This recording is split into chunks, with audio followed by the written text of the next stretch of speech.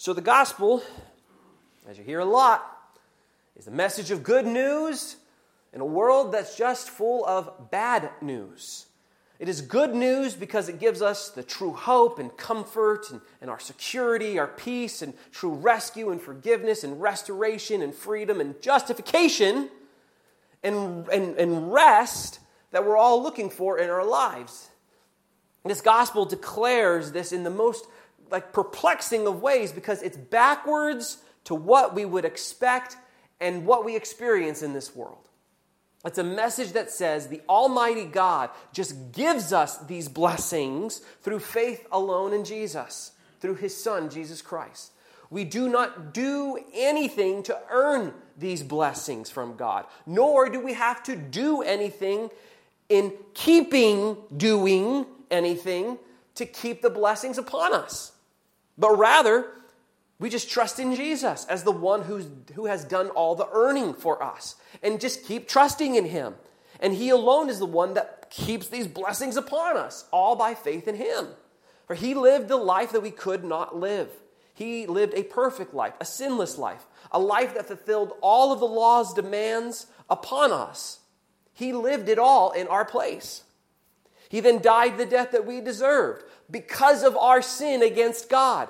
The wrath that was set upon you and me because of our sins, the eternal fury of punishment because of our failures before God, because of our inconsistencies, our hypocrisy, our lust, our perversions, our greed, our arrogance, our pride, our hate, our racism, our selfishness and cold-heartedness, our unforgiveness, our fear, our doubt, our obsession with materialism, our idols.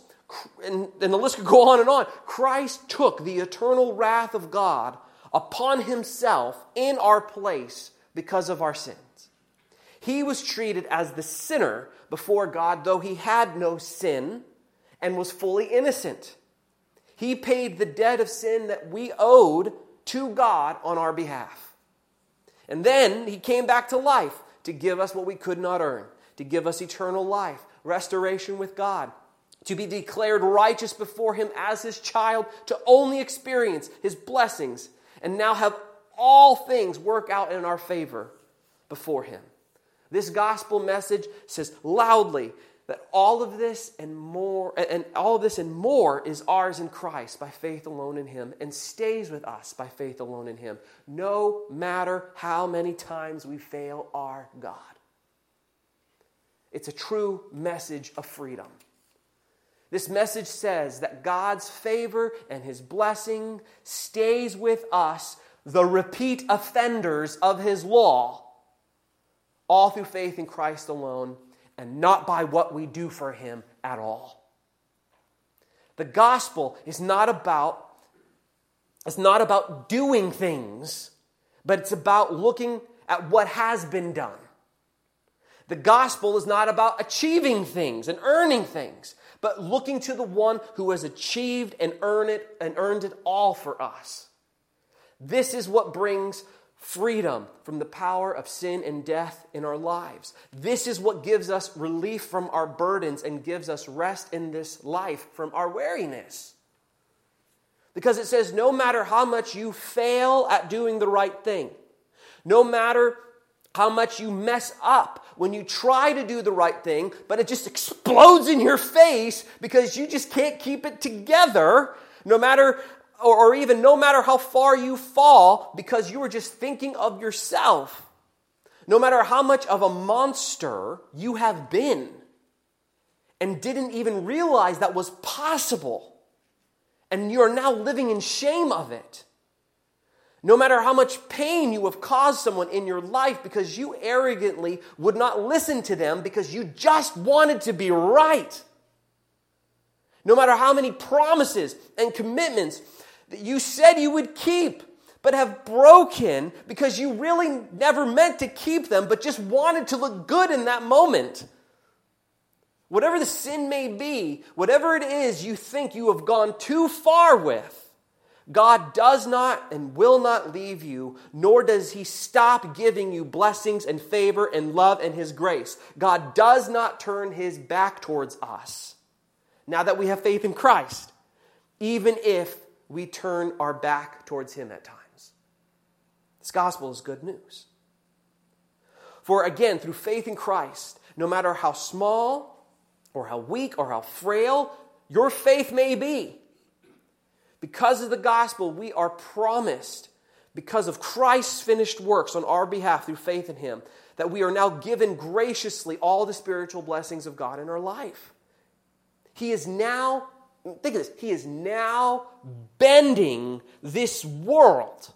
Okay, all the things you interact with in life, he is bending it all to only work for your good in him through faith in Christ. Because you are his child whom he loves dearly and unconditionally, and he will never forsake. This gospel's good news. He just gives and gives more and more of his grace to you, even if you don't see it in the moment, and even if you ignore it in the moment. God just gives you more grace. This gospel is good news for sinners such as you and I. And if you think that maybe I have overspoken about this goodness and graciousness of God, this freedom we have, that no longer relies upon us, but just trusting in the one who's done everything for us, Romans 8:31 through 34 brings all of this out and more by declaring the wonder of the gospel of grace of God over us, even louder than I have ever stated, even from what I've just stated currently. It says in Romans 8:31 through 34, if God is for us, who can be against us? He who did not spare his own son, but gave him up for us all. That's like the amazing thing. How will he not also with him graciously give us some things? No, it says all things. Who shall bring any charge against God's elect? It is God who justifies. Who is to condemn? You. Christ Jesus is the one who died. More than that, who was raised, who is at the right hand of God, who is indeed interceding for us. See, through faith in Christ, we have everything we need in him in this life and the next. For the gospel is the power of salvation for all who believe. And you would think that because then we don't have to do anything before God, to earn anything before God, since he just graciously gives and gives blessing after blessing towards us that is completely unmerited, even as we fail him, all through faith in Christ, you would think that this would produce lazy people who just want to sit in their sin. But it doesn't. It doesn't. For when our heart is gripped by the grace of God, this gospel message consequently produces changes in our life as we dwell on it more and more. Because now we are spiritually alive, whereas one time we were dead in our sins. And so changes happen to us. As inconsistent or as small as these changes may be, because we have been freed from the power of sin in our life, changes begin to happen even on a micro level within our hearts that are truly significant changes because our hearts now are alive as compared to being dead. For now we're beginning to look to Jesus by faith for our everything and we begin to stop looking at ourselves or to anyone else or anything else for anything. We begin to look to him to find all the love, the affection, the dignity, the worth, the meaning, the attention, the peace, the comfort, our purpose, whatever we're looking for. No longer needing to find it in the people around us so that we can then function. I mean, sure, it's nice when people gives us things like love and respect, but we don't need it to live. We don't need it from them. For to live is Christ.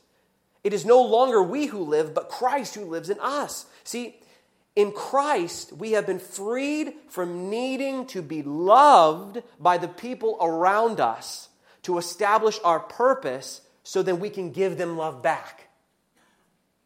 We can just love them. freed from needing the praise of people around us to find a sense of worth so that we can end up serving them.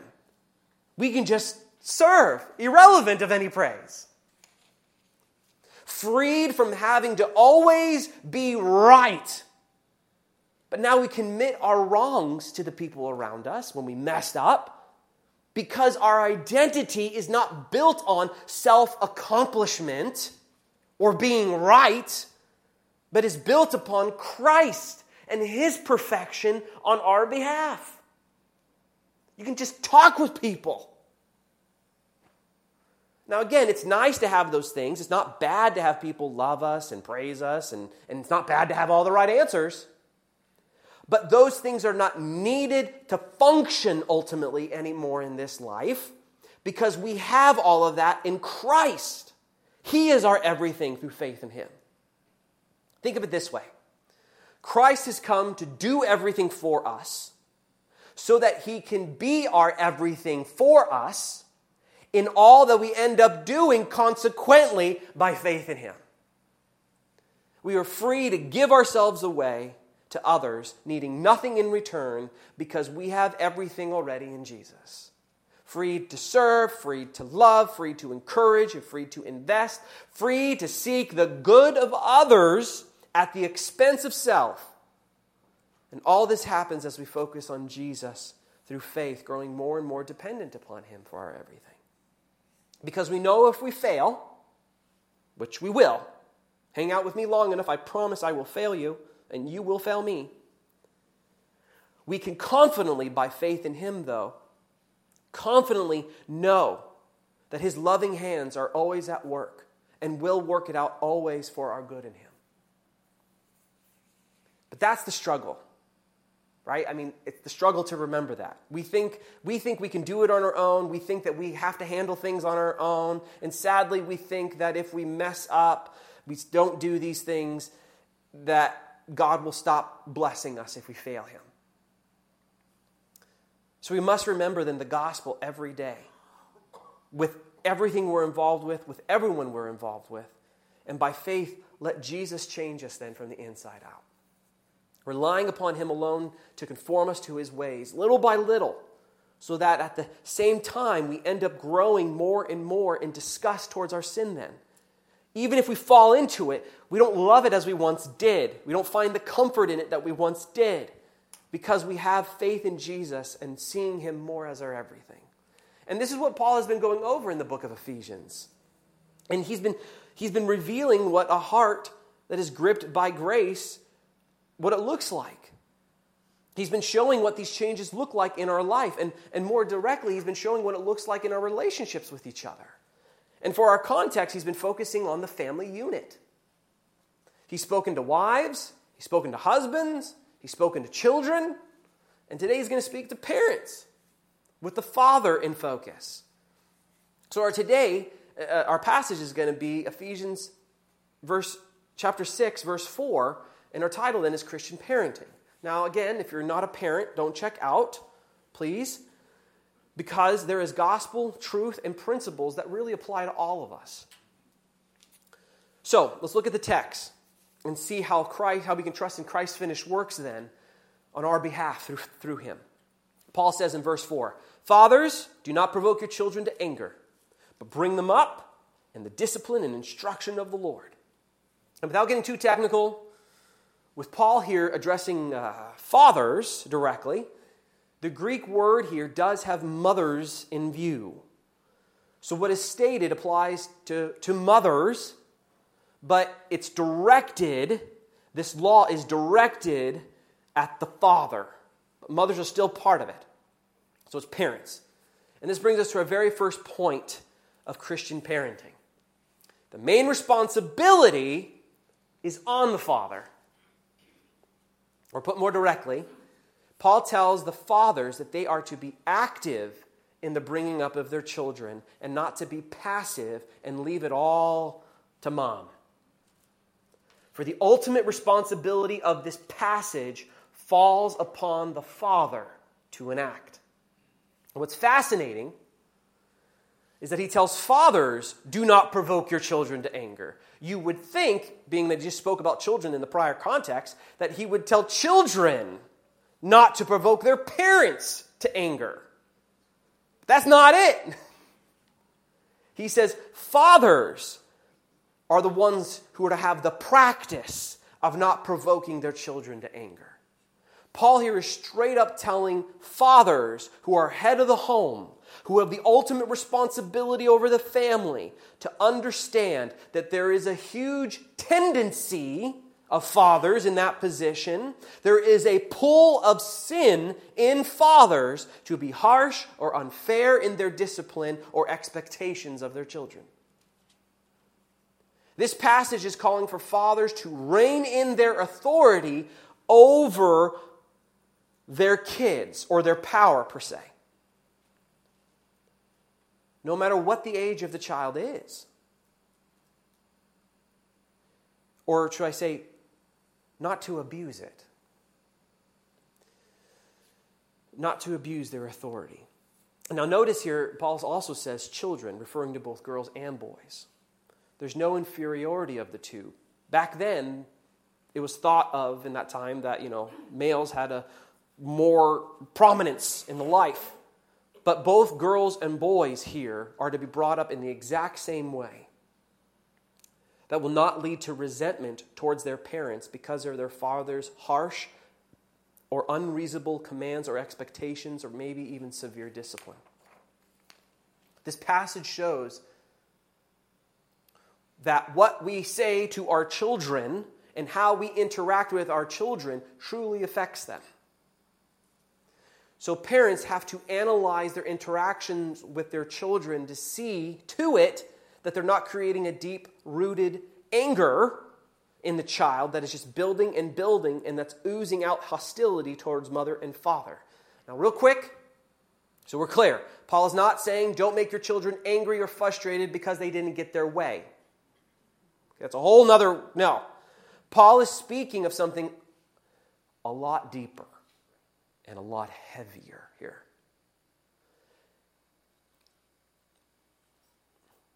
At the heart of the parent, or really at the heart of the father, which is the direct context in this passage, Paul is trying to open up and make us realize what's in the heart that ends up making the child angry. And this brings us to our second point of Christian parenting. So Christian parenting flees from hypocrisy in their own life. Boy, that applies to all of us, not just parents. So the anger that Paul is referring to directly is the anger that comes from a child when they see and experience the hypocrisy of the parents that are inconsistent to their beliefs in Christ that they profess. This is what provokes deep resentment in children towards their parents. Because remember, he's speaking to Christians here. For example, when a child throws a temper tantrum and the Christian parent reacts or has a reaction that forgets the peace that they have with Christ and that he's now always blessing them, but rather than remembering that and finding their peace in that, the parent throws a temper tantrum back themselves in yelling and anger in order to force the child to stop by being bigger and whinier than them. Or when the parent, the Christian parent, always disregards and disrespects and complains about the authority or authorities in their life through their words or lifestyles. Because they don't like the authorities. They can't stand the authorities. And they forget that it's God who placed those authorities where they are over them. And yet the parent demands their own authority to be respected and highly regarded by the child with no complaints and no bad attitudes. Even though they have a bad attitude to those in authority themselves. Or when a parent makes a child do some type of behavior modification or success to enforce and affirm their own self-worth and comfort and security rather than the parent finding that in Christ. They overburden the child to be the vessel of affirmation in their life to make it feel like they are somebody, when they forget they are somebody already in Christ. We provoke our children to anger when we shame them into making them listen to us, forgetting that God does not shame us to get us to listen to Him at all, but rather He just loves us. It's the kindness and patience of God that leads you to repentance in Romans chapter 2. Or when we try to compare a child's failures to someone else's success so that we can guilt them to do what we want, forgetting the very essence of the gospel, that Christ came to do what we could not do so that we could be with Him forever, and He never holds that against us, but loves us dearly and blesses us anyways as we fail to do what He asks of us. And by the way, we do all these things with other people in our life, not just our children. Because we all make life about us, rather many of the times, with a focus all on us to get things from people to make us feel better about ourselves.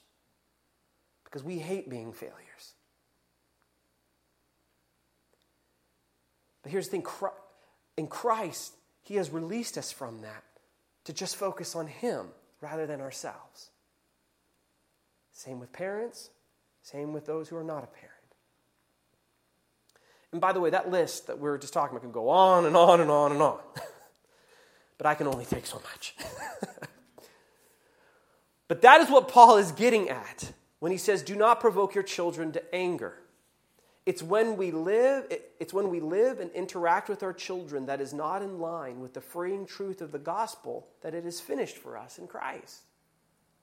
When we forget our freedom that we now have in full in Him, and we think life is back on us to carry and achieve and obtain and to control and to fix, we forget that it's finished in Him.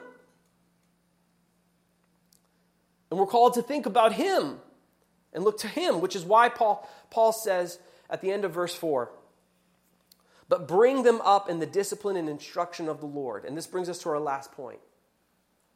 Christian parenting makes much of Christ to their child. Now, as we look at this last part of this verse, this word here, bring them up, it's fascinating and intriguing, at least to me, because remember, even though he's speaking to both parents here, the father is in direct view here. So what this means then, it's that the father, who is, with this word by definition, means to nurture and fondly cherish their children. That's the very opposite of hardness and roughness, which typically comes from a father. So Paul is saying, with all your power, Father, with all your authority, Father, with all of your man strength, to tenderly nurture your children into maturity. It doesn't come naturally, generally, to men. Now what's really intense then with that is that it really ups the ante of how involved a father should be with his kids throughout their life. To nurture something means to give quality time to pay lively attention to be heavily and patiently and kindly be involved with. And to do all of that, you can't just be harsh with it and move on to something else.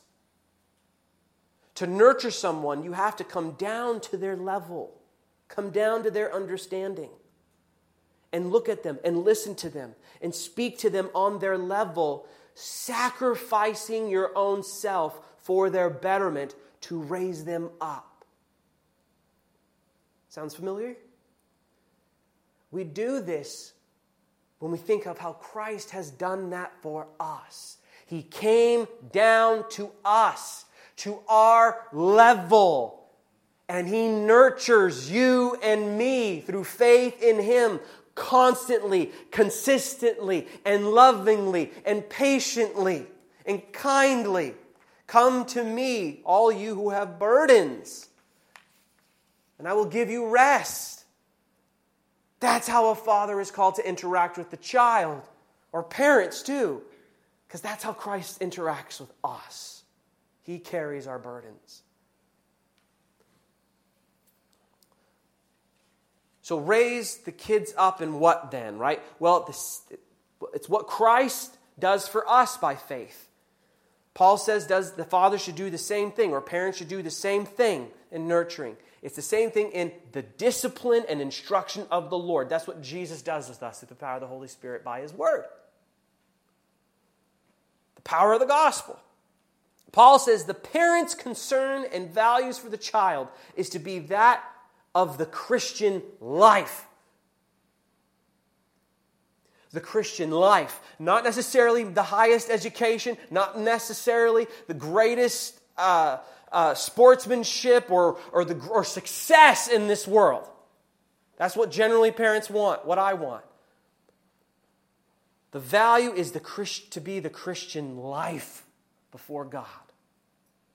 Or put differently, the Father's values and concerns should be the Lord's values and concerns for the child's life. And it is the Father who is the primary tool in which the Lord uses, as one theologian says, to bring the heart of the child to the heart of his Savior. Now, do mothers do this? Yes. But the ultimate responsibility lies with the Father. And by using the words discipline and instruction, though they have a lot of crossover, they have two slightly different emphases. Discipline would be more in line of the deeds, what you do. That is correction in love, that though it might be painful in the moment for the child, it will bring benefit to them in seeing the greatness and the goodness of the Lord and how He is the true provider of all things in them and not the world or even the parent. And the word instruction is more in dealing with words. That's what instruction is pointing out. Like teaching, warning, and encouragement to reveal how the Lord and His ways are right and true as compared to the world's or even the parents. And the key to both words then is in the Lord, because now follow me here. Because this is what Paul is ultimately getting at for both parents and the child. And it goes straight to the heart of this matter. The point of discipline and instruction is not to make us comfortable, because we don't like what's going on. The point of discipline and instruction is to make much of Christ to the child and not make much of the parent to the child. The goal of parenting in any situation, at any age, because even grandparents are still parenting in some sense, is to point to Jesus as the one and only Savior, and how He is the only one who can fulfill the child's needs and be their everything, unlike the world in which they live in, and even the parent. Many times parenting, we make it about us rather than Christ. To show the world how the world just gives false hopes and gives false promises that it can never deliver on. And even that parents will fail at this too, for they are sinners just as much as the child and anyone else that's in need of Christ. But the parent is to point to Christ as the true hope, and that He never fails at giving the promises to us through faith in Him alone. Even if we fail Him, He gives us His promises anyways. Now to you parents, and myself, who may be thinking back on all your mistakes you have made with your children in the past, or maybe you have made currently with your kids, Or maybe you have kids that you never met because you abandoned them and they want nothing to do with you. Understand this. Through faith in Christ, any charge that's brought against you for not doing what this verse states, Christ has fulfilled for you. He has fulfilled this very command for you by his perfect life for you because he knew you could not live up to this perfectly. So through faith in Christ then, you don't have to live in regret, but can be free from it. You don't have to live in shame, but can be free from it. But rather you can have peace in knowing that Christ has covered you fully by his blood, and he doesn't hold this against you, even though your child may be doing so right now. The gospel is good news for you, so you can rest in Jesus and know that all will be okay in the end for you, for all things are working for your good in him now. And you can now pray for your child boldly, without regret, boldly in the grace of God, to Christ, that they may come to know him and see his power and grace in their life. And going back to those of us who currently have kids and are seeing your failures and don't see how you can live this out because when things get hectic at home, you lose it. Know this, you are already forgiven in Christ and you can start anew right now.